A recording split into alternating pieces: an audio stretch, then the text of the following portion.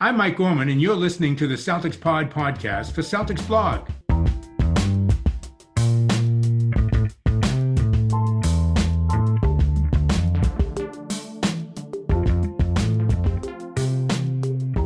Happy Friday, Celtics fans.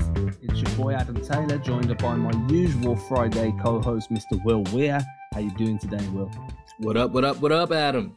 I'm living, dude. I'm living. I'm waking up happy, and then I'm realizing all I do all day is talk basketball. So then I become ecstatic. So I'm living the life right now, man. I'm happy. How about you? I'm doing good, man. I'm glad to hear you're doing well, man. I know you kind of ventured off here. Now you're full-time basketball. So basketball, can't get enough of it, man.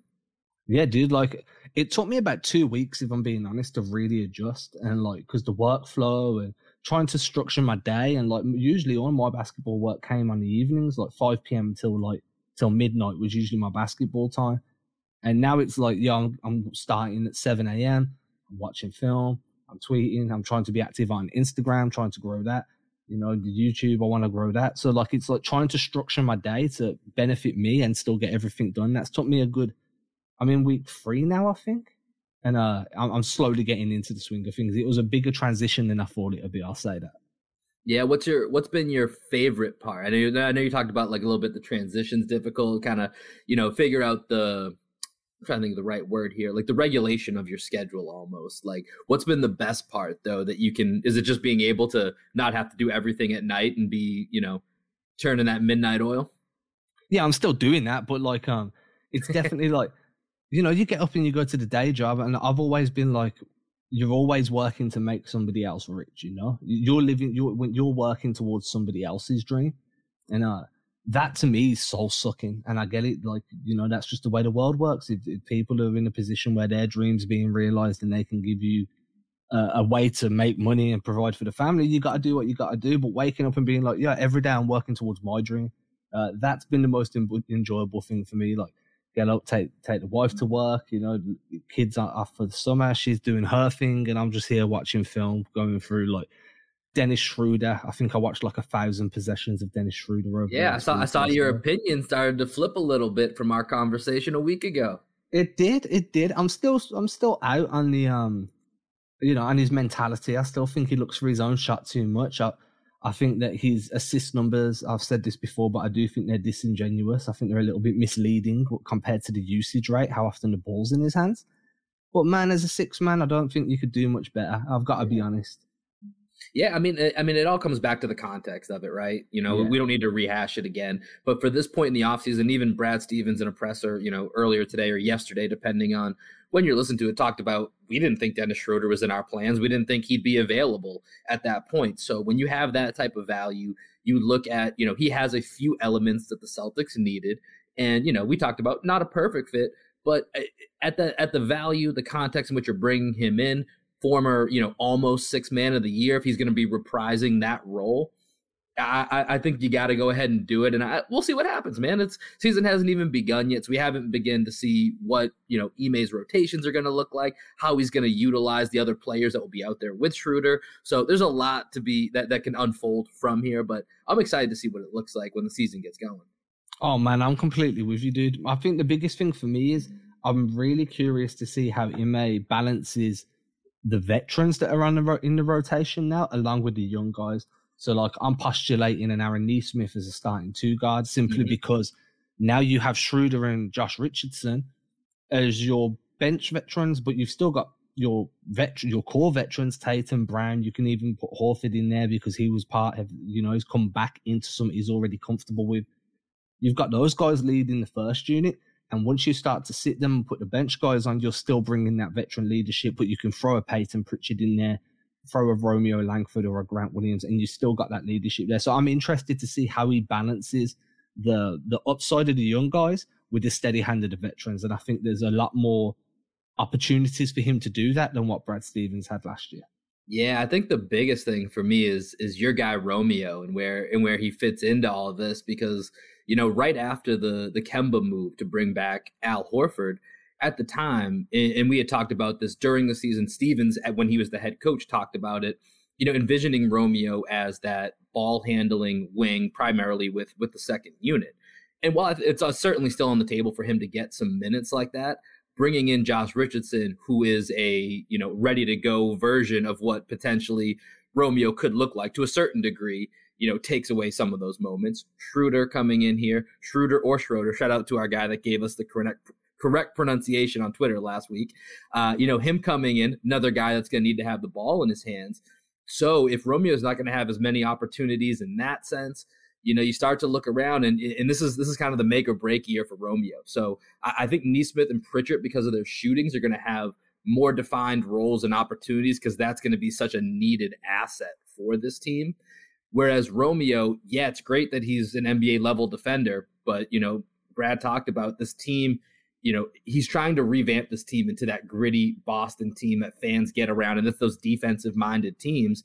And, bringing in Horford and Richardson, that helps to kind of reset that culture, extending Marcus Smart. Rob Williams is a good defender in his own right. So you now already have a rotation that's pretty deep with those defenders. And so the offense that Romeo is going to need to work on and show that he's making strides to determine whether there's, value for him on this team or as a trade chip at some point in the season or whatever it may be, that timing may be limited, but Ime is going to have to find a way to squeeze him in at some point because you got to find out one way or the other what Romeo is to this team in some form. I mean, you hit the nail on the head, man. Brad Stevens wants this team to have some teeth defensively.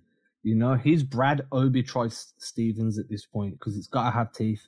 So that's a deep cut reference, man. I don't know how many people are going to get that, but I like it. Yeah, that's going a Obi-Trice, real name, no gimmicks. 2 trailer park girls go around me outside. Anyway, so what I'm saying is he wants that teeth on the defense. He wants some bite, some physicality, some guys that are not afraid to throw elbows on the way down from collecting the offensive rebound. Just a bit more toughness to them. And Romeo, unfortunately, just doesn't project as a guy that's going to provide you that. And I spoke about this earlier on a YouTube video I did, actually, saying the biggest issue for me with Romeo is you've got 2 injury-riddled guys. You've got Romeo Langford and then you've got Robert Williams. The biggest difference between the 2 of them is that when Robert Williams is healthy and on the floor, he makes a valuable, legitimate impact. When Romeo Langford is on the floor, he's a passenger on offense and he's an average defender. You don't get that same impact. So I am concerned about where that's going to go. I think my rotations at the minute, if I'm going to put them into tier 1, which is starters, tier 2, which is bench, tier 3, which is fill-ins, I think it'd be, in my opinion, I'd like it to be tier 1, Marcus Smart, Aaron Nesmith, Brown, Tatum, Horford. Bench, tier 2, I'd like it to be Schroeder, Pritchard, Richardson. You can throw in Grant Williams or Jabari Parker, whoever you'd rather see develop a little bit, and then Rob Williams at the 5, and then whoever's left over, your Romeo Langford, you can have your Bruno Fernando, your Chris Dunn, whoever you want as your tier 3 guys, your plug and play. That's who's going to be there. So I like what Brad said. I like how his mentality. I'm definitely going to call him and refer to him as Obi-Trice for the remainder of this podcast. I like it, man. I like it. And I agree with you on the tiers of that. I think that's a really good way to look at it. And I think don't forget about our guy Enes Kanter as well. People forget it's another solid sign. He probably fits into that tier 3 category on most nights, and then certain nights he'll elevate to tier 2 if we're playing a team with a bit more size or whatever the case may be. But it's going to be interesting to see how this all shakes out. But I think one of the crazy things is when you look at this roster, it's certainly deeper, than what we had last year, and it feels like right now we have at least 7 known quantities, barring health concerns, of what you're getting going into the season. And you can probably expand that to 9, including with Nesmith and Pritchard and just expecting some continued development from the 2 of them. I think Pritchard's already very solid, so you can even go 8 there. And then I feel very good about Nesmith. So you're already looking at, 9 guys that you're feeling pretty good before we hit training camp and opening night with.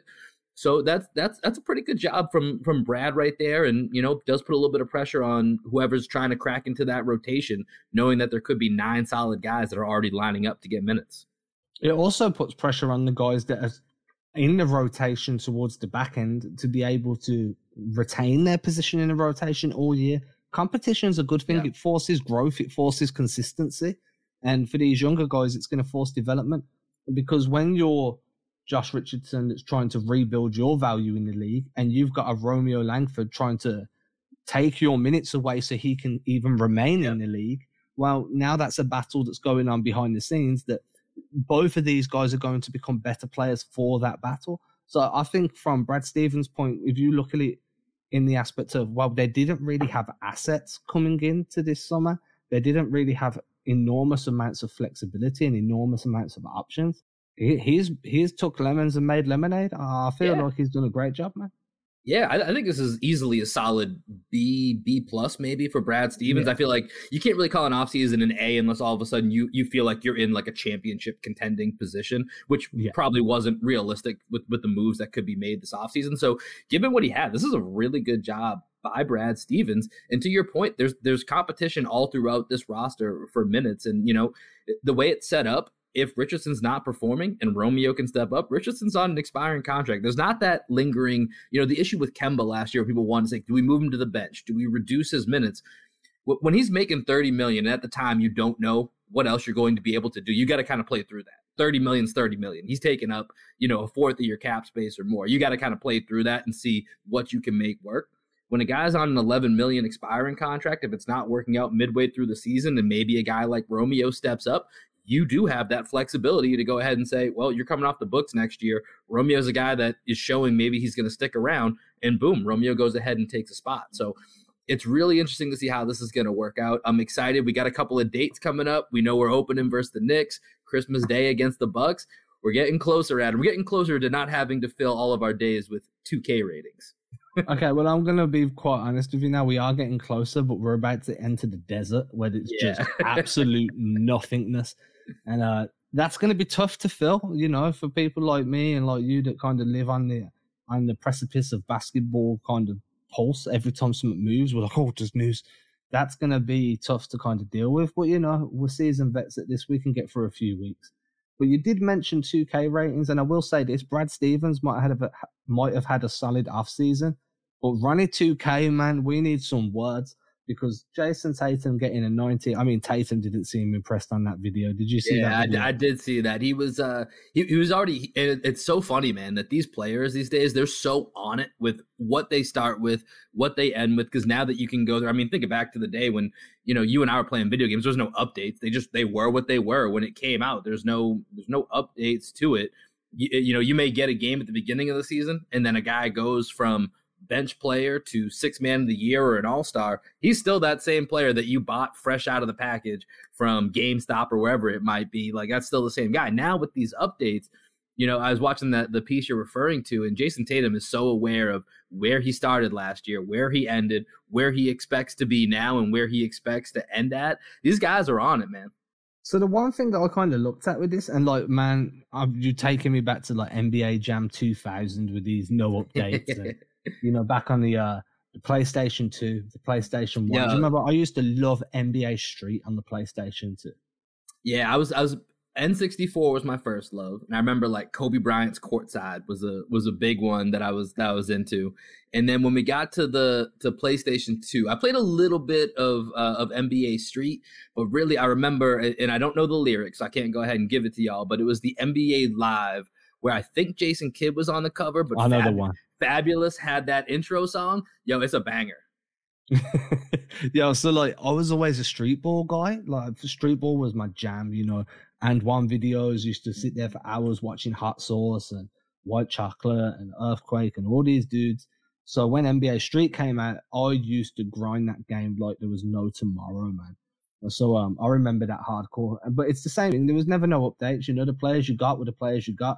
If you wanted any new guys, then you needed to go online with your like 10 megabit broadband and find the instructions on how you created that guy yourself, and it would probably take you about 4 hours. So you know, but it was a pastime. But yep, Tatum knows that he was higher in the 90s than what he is now. Now my outlook here is, if you put Tatum at like a 93 and 94, how do you justify putting him at a 97, 98 to end the year? Like one of the top 4 or 5 guys in the entire league. Like, I'm not saying Tatum can't get there, but you need to have, like, from 2K's perspective, you need to have some form of reality-based ranking system, and by starting him off a little lower than where his true talent level is, that gives you that scalability over the remainder of the season to bring him up to a 95 or a 96, and you're not pushing the boundaries too far. That's the only reason I can see they do it. Yeah, I was consulting with my 2K counsel on the side here before we hopped on to get their inputs, and honestly, I'm just recently myself getting back into 2K and video games. It's something I hadn't really been engaging with for the past several years until the pandemic hit, and then I got back into it a little bit here. So I've been firing up the latest 2K over the last few weeks, trying to simulate this new Celtics team. But yeah, from what I can tell and from what my research assistants have shown me is that typically what it feels like is, as to your point, they'll start off a little bit lower so that there is that room to be able to grow. As to say, Jason Tatum's blowing up. He's clearly going to be first team All-NBA, second team All-NBA. We saw at the end of last year, he had multiple 50-point games. Of course, the 60-point dagger against the Spurs, dropping 50 in the playoffs. So if he starts off hot, now this gives them almost a borderline marketing opportunity. Like, log in, check out the new ratings. Jason Tatum's up to a 92. Make sure you go ahead and download the latest roster or update your roster. So it's definitely partially a marketing strategy with setting the bar a little bit lower. But yeah, Jason Tatum wasn't too happy with it. A 90, not bad, man. He's in those top tier though. Like, they only released the top tier level player ranking. So Jason Tatum's making his mark, and by the end of the year, I expect him to be probably somewhere in that 93, 94 range, I think. Yeah, I think 95 is his cap. Yeah. I will say this though, 2K21 was the worst 2K I've played in a long time. Like, I buy every 2K on day of release. I always buy the legendary edition, so I get the you get the VC boost, you get the My Team packs and whatever. And this year's just usually I'll log 1,000 hours probably, or probably a bit more over the year. I think I've logged less than 200. Like, it's just not been it. Like, so tell me more. Tell me, what is it? Because like I said, I've been kind of separated from the game for a little bit. So I've heard similar complaints that people haven't liked this most recent version as much. Is it the gameplay, or is it some of the other? What is it about it that's not hitting correctly for you? Yeah, I think the change to the shot mechanics. Having to use the one pro stick to actually pull up and shoot, the other one to aim the ball. I think that just overcomplicated things a little bit too much. I could see what they were trying to do, but sometimes less is more in there. Like, just figure out your player's release and green every shot. That was enough. That was enough work in itself. Learning every player's different release in my team, like, that was enough. Now you're adding in aim as well. Like, dude, I get some people spend their lives on it and they're pro gamers, but that's like the top 1%. What happens to the rest of us? I think that the AI on certain play types, like screen and rolls and stuff, I think if you were getting your big man to pop rather than roll, it made some real funky decisions. The motion offense made some funky decisions too. Like, I just weren't a fan of this year. I really liked 19. I thought 20 was okay, and then this year was just an absolute albatross for me. So I'm hoping that they run some stuff back and release a better product in 2K22. Yeah, what we might need to do, Adam, is once the new version comes out, we may have to do a little Twitch stream here. You and I can hop on there and maybe play a little bit. So I've got bad memories about doing this. I've never done it, so I'm just throwing that out there. So I'll default to you on this. I remember last playoffs or the playoffs before. It was like a couple of years ago or a year ago. I went up against one of the Liberty Ballers, which is SB Nation's Philadelphia 76ers site. And I went up against one of their writers in a 7-game series, Celtics versus Sixers in 2K. And we Twitch streamed everything.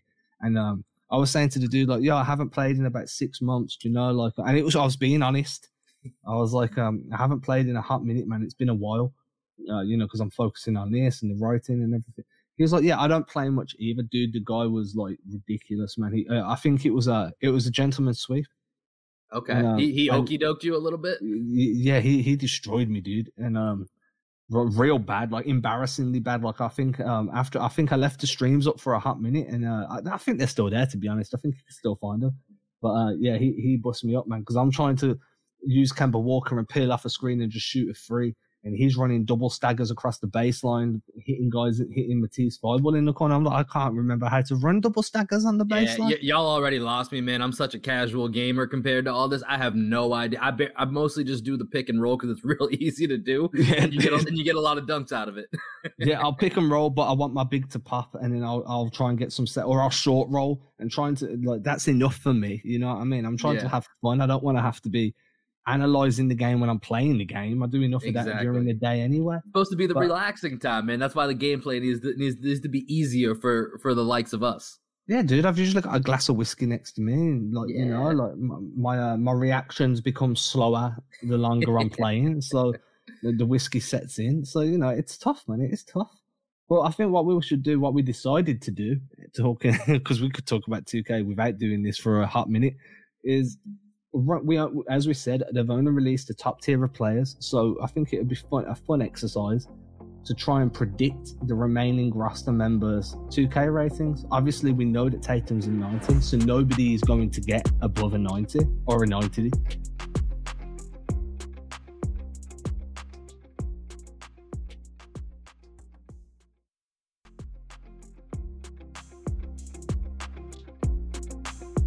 And some people are going to, you know, I think 60 is where you start off, you know, my team, my player. So we'll say 65 is the floor.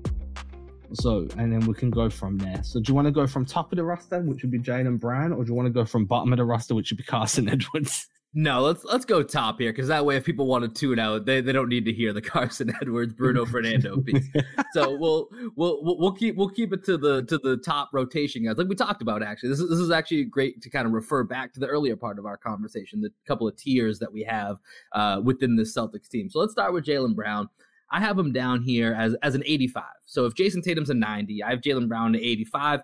Same level of thinking in that, you know, there leaves room for growth. And so that by the end of the season, Jaylen Brown's maybe somewhere in that 87, 88 type range. Then again, JB continually surprises me every single year. You know, we've talked before about progress not necessarily being linear. JB's kind of the exception to that rule. Every single year, it just seems he keeps getting better and better, adding a new skill, adding a new part to his game that wasn't there before. And somehow, you know, the efficiency, when he added on the additional scoring load and work last year, the efficiency on the offensive end didn't go down. Defensively may have slipped a little bit, but, you know, given the amount of responsibility he had, that makes sense. So I think with JB, putting him at about an 85 in that, you know, depending on how you look at the stars across the league, certainly putting him in that all-star range of players, but giving him an opportunity to try to reach those high 80s. And, you know, if we had to set a max, probably somewhere around that 89, 90 range would be the absolute top tier of where I would expect JB to go. But the man keeps surprising me. What do you think, Adam? So I'm curious, man. Do you think there's really a 5-point gap? Like, do you think Jaylen Brown is that much noticeably worse than Tatum? Not necessarily, but in video game sense, I'm using my video game mind here. It's not necessarily my true basketball mind. I'm trying to equate with how a video game would rank these. I do think Jason Tatum's on a different tier or level. Yeah. So like if we're looking at, like, you take the video game out of it for a second, if you know, actually a great example is on The Athletic. Seth Partnow did this great piece about a week or so ago with top 125 players in the league, breaking them down into 5 different tiers. Tier 1 is like the super duper stars. Tier 2 are the true all-stars with potential to kind of elevate up into that, you know, superstar range. That's kind of where Jason Tatum lives. And then most of tier 3 are stars that can become, you know, regular all-stars that you're just penciling in every year. And that's kind of where I think Jaylen Brown is. So that's where I'm thinking of the difference between Jason Tatum and Jaylen Brown. Tatum has the potential to be an MVP candidate in the top superstars in the league. Jaylen Brown, I think, has absolutely the ability. He's already made the all-star team last year to be a guy that going into each and every season, you're pretty much penciling him into the all-star game and probably debating him on that second or third team all-NBA. He's at least in that discussion year in and year out. So I agree. I'm completely on board with all of this. The only reason I ask is because I had Brown penciled in my mind as an 87 to begin. Okay. With like a 91 cap, 92 if he's really blowing up. But I mean, it's a 2-point difference. But when we're talking overall ratings on 2K, Like you have to grind for every overall point in, like on my player and stuff. So I'm like, yo, these points matter, dude, and there's some significance right here. Obviously, we're not even going to discuss badges. That could be a whole nother podcast. I don't even get that deep into it. So let's go to the next guy. Who's because I feel like the next tier for the Celtics, there's about 5 guys that all fit in probably this next tier. So I'm curious to see who you want to go to next. I think if we're doing it in terms of core, then it needs to be Marcus Smart, right? Yep, I'm with it. What do you got? I've got him at an 84, which is a reasonable drop from Brown. An 87. I think that's a reasonable drop. I think maybe you could start him at like an 81 and cap him at an 85. Like I feel like either start him at an 84 and cap him at an 87, so there's limited room for growth, or start him at the 81 and cap him at the 85, so there's that little bit more wiggle room. Obviously, 2K doesn't really reward defensive players the way it should, because most people are playing off-ball defense anyway when they're playing 2K. I mean, I know it's the cop-out, but if I'm playing somebody on like Pro AM and I'm like, this dude's a serious baller, man, and then and he's beating me off the bounce every time. Yep. But now I'm switching to off-ball and I'm guarding the guy in the corner and letting the AI do the work. So how much value does that really hold in the game, you know? So, like, I'm guessing like I don't know. I think 84 is fair. 83. Yeah, I mean, honestly, we have the same thinking once again, where I had him at an 82 with kind of the cap being 85 with that room to grow. So it's right in that same line of thinking, and I feel like, especially when you're using your video game hat here versus your analytical, like, actual basketball hat here, your point of defense in basketball games, unless you're blocking shots, doesn't necessarily translate quite as much to the value you're going to get in a video game. And I'm like you, off-ball D all day. I don't care if it's the weak way out. Go ahead, come at me. I'm trying to relax, have a beer, have a whiskey while I'm drinking this. I don't really need to be getting burnt and getting toasted because I'm one step slow with the joystick trying to stay in front with somebody. I'll try it every once in a while, and it is fun. And I'll be honest, it's a nice sense of accomplishment if you do take a guy like Marcus Smart and you're on ball and you get a steal or you cause a deflection, whatever it is. It does feel pretty good, but then when your guy gets toasted, it's like, man, Marcus Smart's better than this. He should not have got toasted by Malik Monk on that play. Like, you know what I mean? Like, so then you got to like check yourself. Malik Monk? I was recently playing against the Hornets, so I was just thinking of that. It popped into my mind because this is probably a very hyper specific example. I'm just like, why Malik Monk? It's just a guy that Marcus should lock down. Like, if we're playing real basketball and it's like, hey, yo, Malik Monk's the guy you need to shut down, I feel good about Marcus Smart chasing Malik Monk and the Celtics having a good day. 77 million over 4 years tells me you best be locking down Malik Monk, dude. Who's next? Who do you want to go with? Do you want to go with like? Let's stay with some of the returners. Let's go to Lob. Let's go to Lob Williams here because I think he's an interesting one. I feel like with video games, they don't always necessarily take into account injuries, and that's probably the biggest concern when it comes to Lob Williams. And I talked about it before. They don't necessarily reward defense unless you can block shots. And Rob Williams can do that because you know what translates really well into video games? Some big block shots. Smacking it off the backboard, smacking it out of bounds, getting the 2K crowd to go nuts. So I put Lob at an 80. I put him at an 80 with, I think, an opportunity to go up from there. And I would say, honestly, he's probably one of the guys that if we're looking here from a 2K ratings perspective, that probably has the most opportunity for that ceiling to jump to an 85, 86, or get the largest point difference from a positive standpoint throughout the season. Just because if he stays healthy and, he gets more games like he had in what was it, game 2 against Brooklyn, where he had 9 blocks in that game to go along with double-digit points, X amount of rebounds. If he has more of those games, his number's gonna jump right off the page, and he'll be much higher by the time the season ends. So I put Lob at 80, and I think he may, if he stays healthy, have the opportunity to get the most point difference increase throughout the season. So I had him at, like, in my head, I was like, yo, it should be a 77. And then, kind of cap him at like an 84. But then I'm like, you mentioned the Brooklyn game. I'm like, that game is so recent, and recency bias always holds a weight to certain things, especially something like 2K. Yeah. And 80 sounds reasonable. I mean, just for devil's advocate, I'm going to say like a 78, 79. Okay. 79 sounds fair. 78 sounds fair. But yeah, I'm completely with you. I also think he's one of the guys that could go rapidly north in terms of overall, but could also regress. Yeah. Depending on how much he plays. Yeah. I think that's fair. Who would you want to go with next? Well, let's go with his big man counterpart. Let's go with the return of Al Horford. What do you got for Al Horford? I'll let you start. So yeah, Al Horford to me strikes me as an 80, just because you can still facilitate with him. You can run 5-out schemes on 2K. You can play make from the high post, from above the break. He can defend a little bit. As I said, I'm playing off ball, so I don't really care what Horford's defensive stats are on 2K. Just because they're of no use to me. That's it doesn't matter.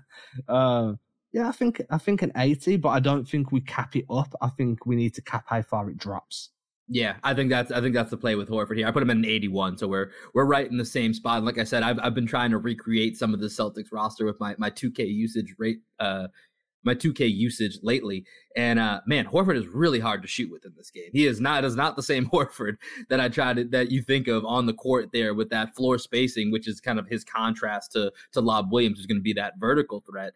And so, yeah, I put Horford here at 81, but I think you're right. Out of the players that we're talking about from this tier 1, tier 2 of the Celtics, the core that we know are going to be part of that rotation to start the season, he's probably the one with the largest opportunity that could go south on his rating at some point throughout the season, given his age. And, we know the Al Horford story. Happy to have him back. Video game Al, probably not as good. And this is kind of like the Marcus Smart thing. Al does the little things when you watch a game, and when you play a video game, those little things don't always necessarily translate to his true value. Who do you want next? I mean, my thing is as well, it's true. The guys that do the intangibles, well, intangibles don't show up on 2K, so they're going to be low. Who do you want next? Do you think Schroeder? I think Schroeder would be in the same tier. I think Schroeder, you could make an argument it'd be like an 82. Yeah, I went a little lower with him, actually. I went down with a 79 for Schroeder. And part of that's just, like you said, coming off not his best year, as you can tell from, him ending up on the Celtics for under $6 million. Market wasn't quite what he expected it to be. So for that, I went a little bit lower with Schroeder. 79, I think, feels about right. I think he's, he has the opportunity. All of these guys that we're talking about, they feel like those high-end role players within a video game, and those guys all live in the high 70s, low 80s. So, I think Schroeder's right in that mix, and I think by the end of the season, if it goes right, he could find himself in that 81 to 83 range, potentially, if some of the issues that you thought may arise that we talked about last podcast come up and it doesn't go great, he could end up, somewhere in those, 75 to 77 range. Maybe 75 is a little bit low, but somewhere in that 77 type range. So I've done a quick Google search, and Schroeder started last year's 2K at an 80. I don't know whether that's just a bump because you're playing on a team with LeBron James and Anthony Davis, that I now refer to this year's Lakers as the Golden Girl Lakers. You got Melo there, you got Westbrook there, you got LeBron. I keep forgetting Melo's on that team as well. That's pretty good. It's the Golden Girl Lakers, dude. I'm telling you. But maybe you get a bump on your 2K ratings for being on the non-Golden Girl Lakers, I guess. But yeah, 80, maybe an 81, could be a 79. I think where you're saying anywhere in that region between 77 to 81, I'm completely fine with. If I need to put myself on an island, I'm going to say start him at an 80 again this year, same as last year. And then, maybe you cap him as dropping 3 overalls and you cap him as going up by 4. So his ceiling's 84. And then, you can drop him down as low as 76, 75. I think that makes sense. I think that's about right. And I mean, one of the last guys that we haven't talked about from this main core, Jay Rich, I think he's in the same boat. I think he's somewhere living in this range. I think I put him down at a 78, but I think he's probably somewhere in that 70. His low is probably somewhere around 77. His high is probably somewhere around 81, 82, depending on how the season goes. So I've just done another look because I'm curious. So he started last year as a 77. Okay, I don't think last year was good to him. Yeah, so maybe he actually starts the same or 1 point lower. Yeah, I put him at a 70. I didn't see what he would. I didn't look up their previous year ratings. No, neither did I. I've just done it for these two because I didn't see enough of them to really be able to kind of. But 77 he started with last year. I think he's going to start with a 75. I think a 75 is a legitimate, fair number that I don't think he could be too upset with, although he might be, because could you imagine being on one of these games like someone's actually recreated you and you're told all like, especially as a rookie. So like, you know, wouldn't happen to the Celtics this year, but if that was me and I was a rookie and I was in 2K as like a legit guy and someone's put me at like a 67, I'd be fuming, dude. All my boys would be texting me like, dude, how can I do you like this? I understand why the players feel some way about their ratings, because it's definitely, they must get some banter, some friendly ribbing from whoever they grew up with. Yeah, I mean, I saw a great graphic on Twitter earlier where it talked about the glow up of some of the top guys that are rated right now. You know, LeBron's always been up there. It's LeBron.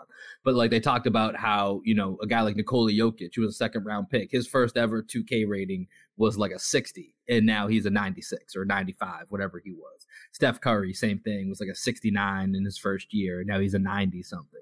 So it's interesting to see like how, you know, because really when it comes to rookies, it's just a crapshoot.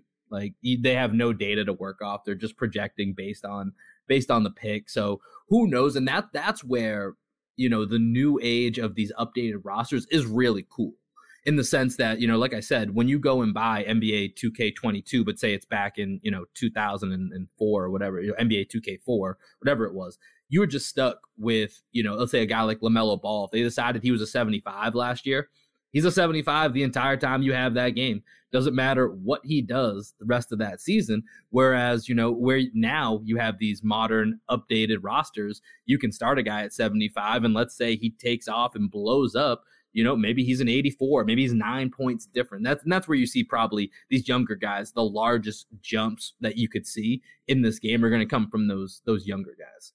Just as an aside, how annoying is it when you haven't played 2K in a while? You turn it on for a quick game and you have to wait like 50 minutes for the update. Yeah. I'm like, dude, by the time this is downloaded, the time I'd allotted to play the game has expired. Yeah. It was a quick hit. I had some free time in between meetings. I got errands to do, and I just wanted to kill some time and like veg out, chill, you know, play a game, and then you spend the whole time waiting for it to update. Yeah, I swear to God, that's caught me like a few times. I've been furious with that stuff, man. Moving on. So we knew Tatum was in 90. We've done Schroeder, we've done Brown, we've done Smart, we've done Al Horford, Robert Williams, we've done Jay Rich. So we've done most of the interesting ones. The rest of these, I think for the most part, I think there's two left that are kind of interesting. And then I think kind of the rest all fall into the low 70s, you know, high 60s. Yeah, I say we just leave that bottom tier alone. Yeah. So we've got two more. So who are your two first? See if we're on the same page. Yeah, the last two that I think are interesting, and I'm going to throw in Cantor out to the side for now because Cantor's just not as interesting to talk about. Sorry, Enos, you seem like a great guy. You're fun to follow. I'm happy to have you back here. Just not as interesting as the other two that I think could be more interested in Cantor's WWE 2K rating. Yeah, is he actually he in that game?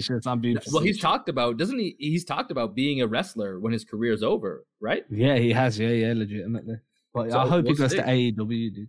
Yeah, that's your stuff. That's your stuff. Yeah, AEW is my jam, dude, every week. So the last two that I was thinking that we probably want to talk about is Nesmith and Peyton Pritchard. I think that's fair. And I think we should end on Romeo because we started the whole podcast on Romeo. Let's do that. Do you want an organic circle. Do you want to start with Nesmith or Pritchard? Where you want to go? Let's talk about the summer league duo. Pritchard gets a 99. It's in the Portland Pro-Am 2K. Yeah, of course, dude. Pro-Am 2K. They run Pro-Am on 2K. Now, jokes aside, I think Pritchard's probably, for me, he's the hardest one to quantify. Like, I think 73 sounds really fair. Oh, okay. But I went higher than that. I also wouldn't be shocked for him to have a 78. Do you know what I mean? Like, so it's tough for me. So I'm going to go in the middle and say 75. Okay, we ended up in the same place. I said 76, and part of it is that, you know, one of these things when it comes to video games, it feels like if you have a discernible asset in your game that can translate to what makes a video game fun to play, in the sense that Peyton Pritchard's a knockdown shooter. So him being able to shoot in a video game is going to increase his value of what you can add. Even if you played with him as a rookie, he was one of the few Celtics players, like aside from the main names that we've kind of already gone through, who you could find a way to utilize him, even if it didn't directly translate to what you're seeing on TV. So I thought for Peyton Pritchard, I put him at a 76. I feel like, last year after him having I'll call it surprising rookie year in the sense of being a late first round draft pick, a little bit unheralded, came in and turned himself into a really solid rotation player with some really nice moments throughout the year. He shot over 40%. I think that's going to translate to the video game. So I think 76 is where I put him at, but I could certainly see him climbing his way into that, higher 70 type range before the end of the season. Yeah. And I think they'll do I'm going to write a strongly worded tweet to Ronnie 2K later in the year, if I remember, saying they need to do a Galaxy Opal version of Peyton Pritchard on my team. I don't even know what that is. What's a Galaxy Opal version? So they have on my team, you have like color coded like cards that are players. You've played my team before, right? Honestly, I'm gonna be real with you. I've taken a look at it and it seemed like too much, and then I ducked out and played just a regular game. So last year I spent a ton of money, man, and like I built a decent team over the year. Like far too much money to want to admit. This year I done it organically, but I didn't play it enough. But like, so you start off with players and they tier players, so you could get the same. So you could get a bronze Peyton Pritchard, and he's going to be a 70. You can get a silver Peyton Pritchard, he's like a 75 or whatever. I can't remember the markings where it changes. Yeah. And then it goes gold. Then you can have Amethyst, Crystal, Diamond, Pink Diamond, Opal, Galaxy Opal, and then there's another one after that. And obviously, the higher up the card is, the more OP the player is. So like you could get like a Pink Diamond Michael Jordan and then a Galaxy Opal Michael Jordan. And if you've got Galaxy Opal and I've got Pink Diamond, your Jordan is absolutely smoking mine on every possession. It's just you're 99 overall once you've got the Galaxy Opal cards, and they're hard to come by. But some people end up with like a 10-man rotation of just these 99 overall guys, and they're just smoking dudes left and right with this. Yeah, dude. And then sometimes you'll go online and watch these guys, two guys with like 99 overall, 15-man rotations, and you're like, I don't know how long it took you to get this roster, and I don't know how one of you is expected to win, because you just you can shoot from half court with Steph Curry and it'll just go in consistently. I'm like, man, but I want that for Peyton Pritchard. But I think 75, maybe cap him at an 80 if he has a tremendous season. I think that's completely fair. I think Neesmith I started a little bit lower, just because he's got crazy butterfingers at the moment, which really frustrates me. I think that his hands need a lot of work. His coordination, his ability to catch on the move needs a bit of work. And that'll translate over into the game in turnovers at pace and in transition. I think that we're not seeing enough out of him as a guy peeling off screens for when you run motion offense, where you want someone coming off a pin down into a pull-up. We haven't seen enough of that. I'm going too deep into this. So I'm going to put him as a 73 with a 79 cap on progression. Yeah, I put him at a 74, pretty much along those same lines. While he had great signs in his rookie year, not necessarily video game signs that are going to translate immediately, but you hit it where I think he has a big opportunity for his rating to ascend north should the season go similarly to how parts of his summer league went, where he really showed that promise. But like you said, his hands, his handle, there's certainly areas that need to improve for that to happen. But much like Lob Williams, he may also be probably second on this team, in my opinion, of who has the most room for opportunity to have that massive jump in their 2K rating by the end of the season. But some work to be done there, but I think we're aligned on that. Let's go to your guy Romeo here, because Romeo is where we started the podcast. We're going to bring it full circle here, and then we can wrap this up and get everybody onto their weekend. But what do you got for your guy Romeo? It's got to have some teeth, man. A 70. I think 70 is fair. We just don't know what he is. Romeo Langford is a conspiracy theory, because we have no idea where the proof is of what he once was, and we have no idea because the college film isn't there and trying to translate high school to NBA, blah blah blah blah, and we have no idea where he's going to be or how he fits in with this team, how his play style fits. I don't feel comfortable giving him anything more than a 70, but I'm going to be nice because I believe in his potential. I'm going to give him a 10-point overall cap at 80. Ooh, okay. That's belief in your boy. Yeah, I mean, I'm very, very short on belief right now. I'm almost close enough to like sell all the stock I have in him. You're the lead stockholder of the Romeo product. Yeah, I bought low. I'm going to sell low. Cut my losses. I think I'm going to give him till the trade deadline before I make a decision on whether I'm completely washing my hands of being the number one Romeo guy. But for now, I'm giving him a 10-point overall cap. So he starts at a 70 with the potential to go to 80. And I also think there's a potential he could slide down into the high 60s. Yeah, I'm not quite there with you on the 10-point cap of where I think Romeo can go by the end of the season.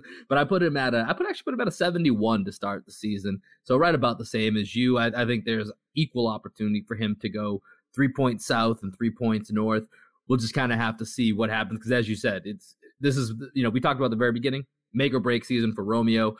It's going to be really interesting to find out how Ime works him into this rotation because he's going to have to figure out what is there at some point. Even, it's just going to have to happen one way or the other so we figure it out. So he's going to have an opportunity, just a matter of when. Or if he stays healthy. Yeah. If, when, either way, it's a conspiracy theory until it's proven to be correct or false.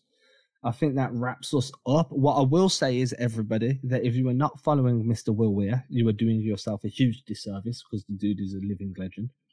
That is at WillBon13 on Twitter and Instagram. He is a living legend. He got my Obi Tries joke straight away. I hope you did too. You can feel free to tweet at me and tell me. If you didn't, then hey, dudes, I'm 30. Dudes and dudettes, I'm 34 this year. Give me a break. Not 34 yet though. As usual, if you would like to give us a nice start to the day, make us feel like we're doing a good job, that 5-star written review goes a long way, goes great for the show, does great for myself. It's a nice little ego boost to me and Will. If you're like, Adam and Will show, I look forward to it every Friday, blah, blah, blah, that'd be fantastic. If you don't have an Apple device, you can't do that. So what can you do? I'll tell you what you can do. You can send us tweets telling us how awesome it was or what you liked about it, what you'd like to change. And most importantly, that word of mouth. Tell the people at the water cooler, the Uber driver, the waiter or waitress, your friends, family. If you walk past somebody in the street, they're walking a dog and they're wearing a Celtics jersey. Hey, I'm sorry to bother you, but this podcast, I don't know how you're living without it. That type of thing, that would help a bunch. Will, man, you got anything you want to add before we bounce? You're too kind, my friend Adam. Just reiterate everything you said. Let your friends, let your family, let them know. We out here. We ready for y'all. Come on. Please join us on this ride and go fire up those Xboxes and PlayStations, put in the 2K, and have yourselves a weekend. Peace. And if you want to beat me, then send me a message. I'll give you my gamer tag and I'll let you beat. Well, you can play me. I don't know whether you're going to win. I probably are going to win. Right, everybody, peace. Have a good weekend. Ain't disrespecting you haters, I ain't sweating your opinion. Y'all been testing my patience, never did it for a check. I've been impressed with the famous, just rather be creative than stressing my wages. Ageless, every time I lay a verse down, one play at a time, keep it moving like a first down. And at the end of the day, I can say that I made this. MJ never made it to the majors, still he chased greatness, expected that he might fail, and I might too. I might never get to pop champagne, celebrating with the crew. This ain't everything I am, it's something that I do.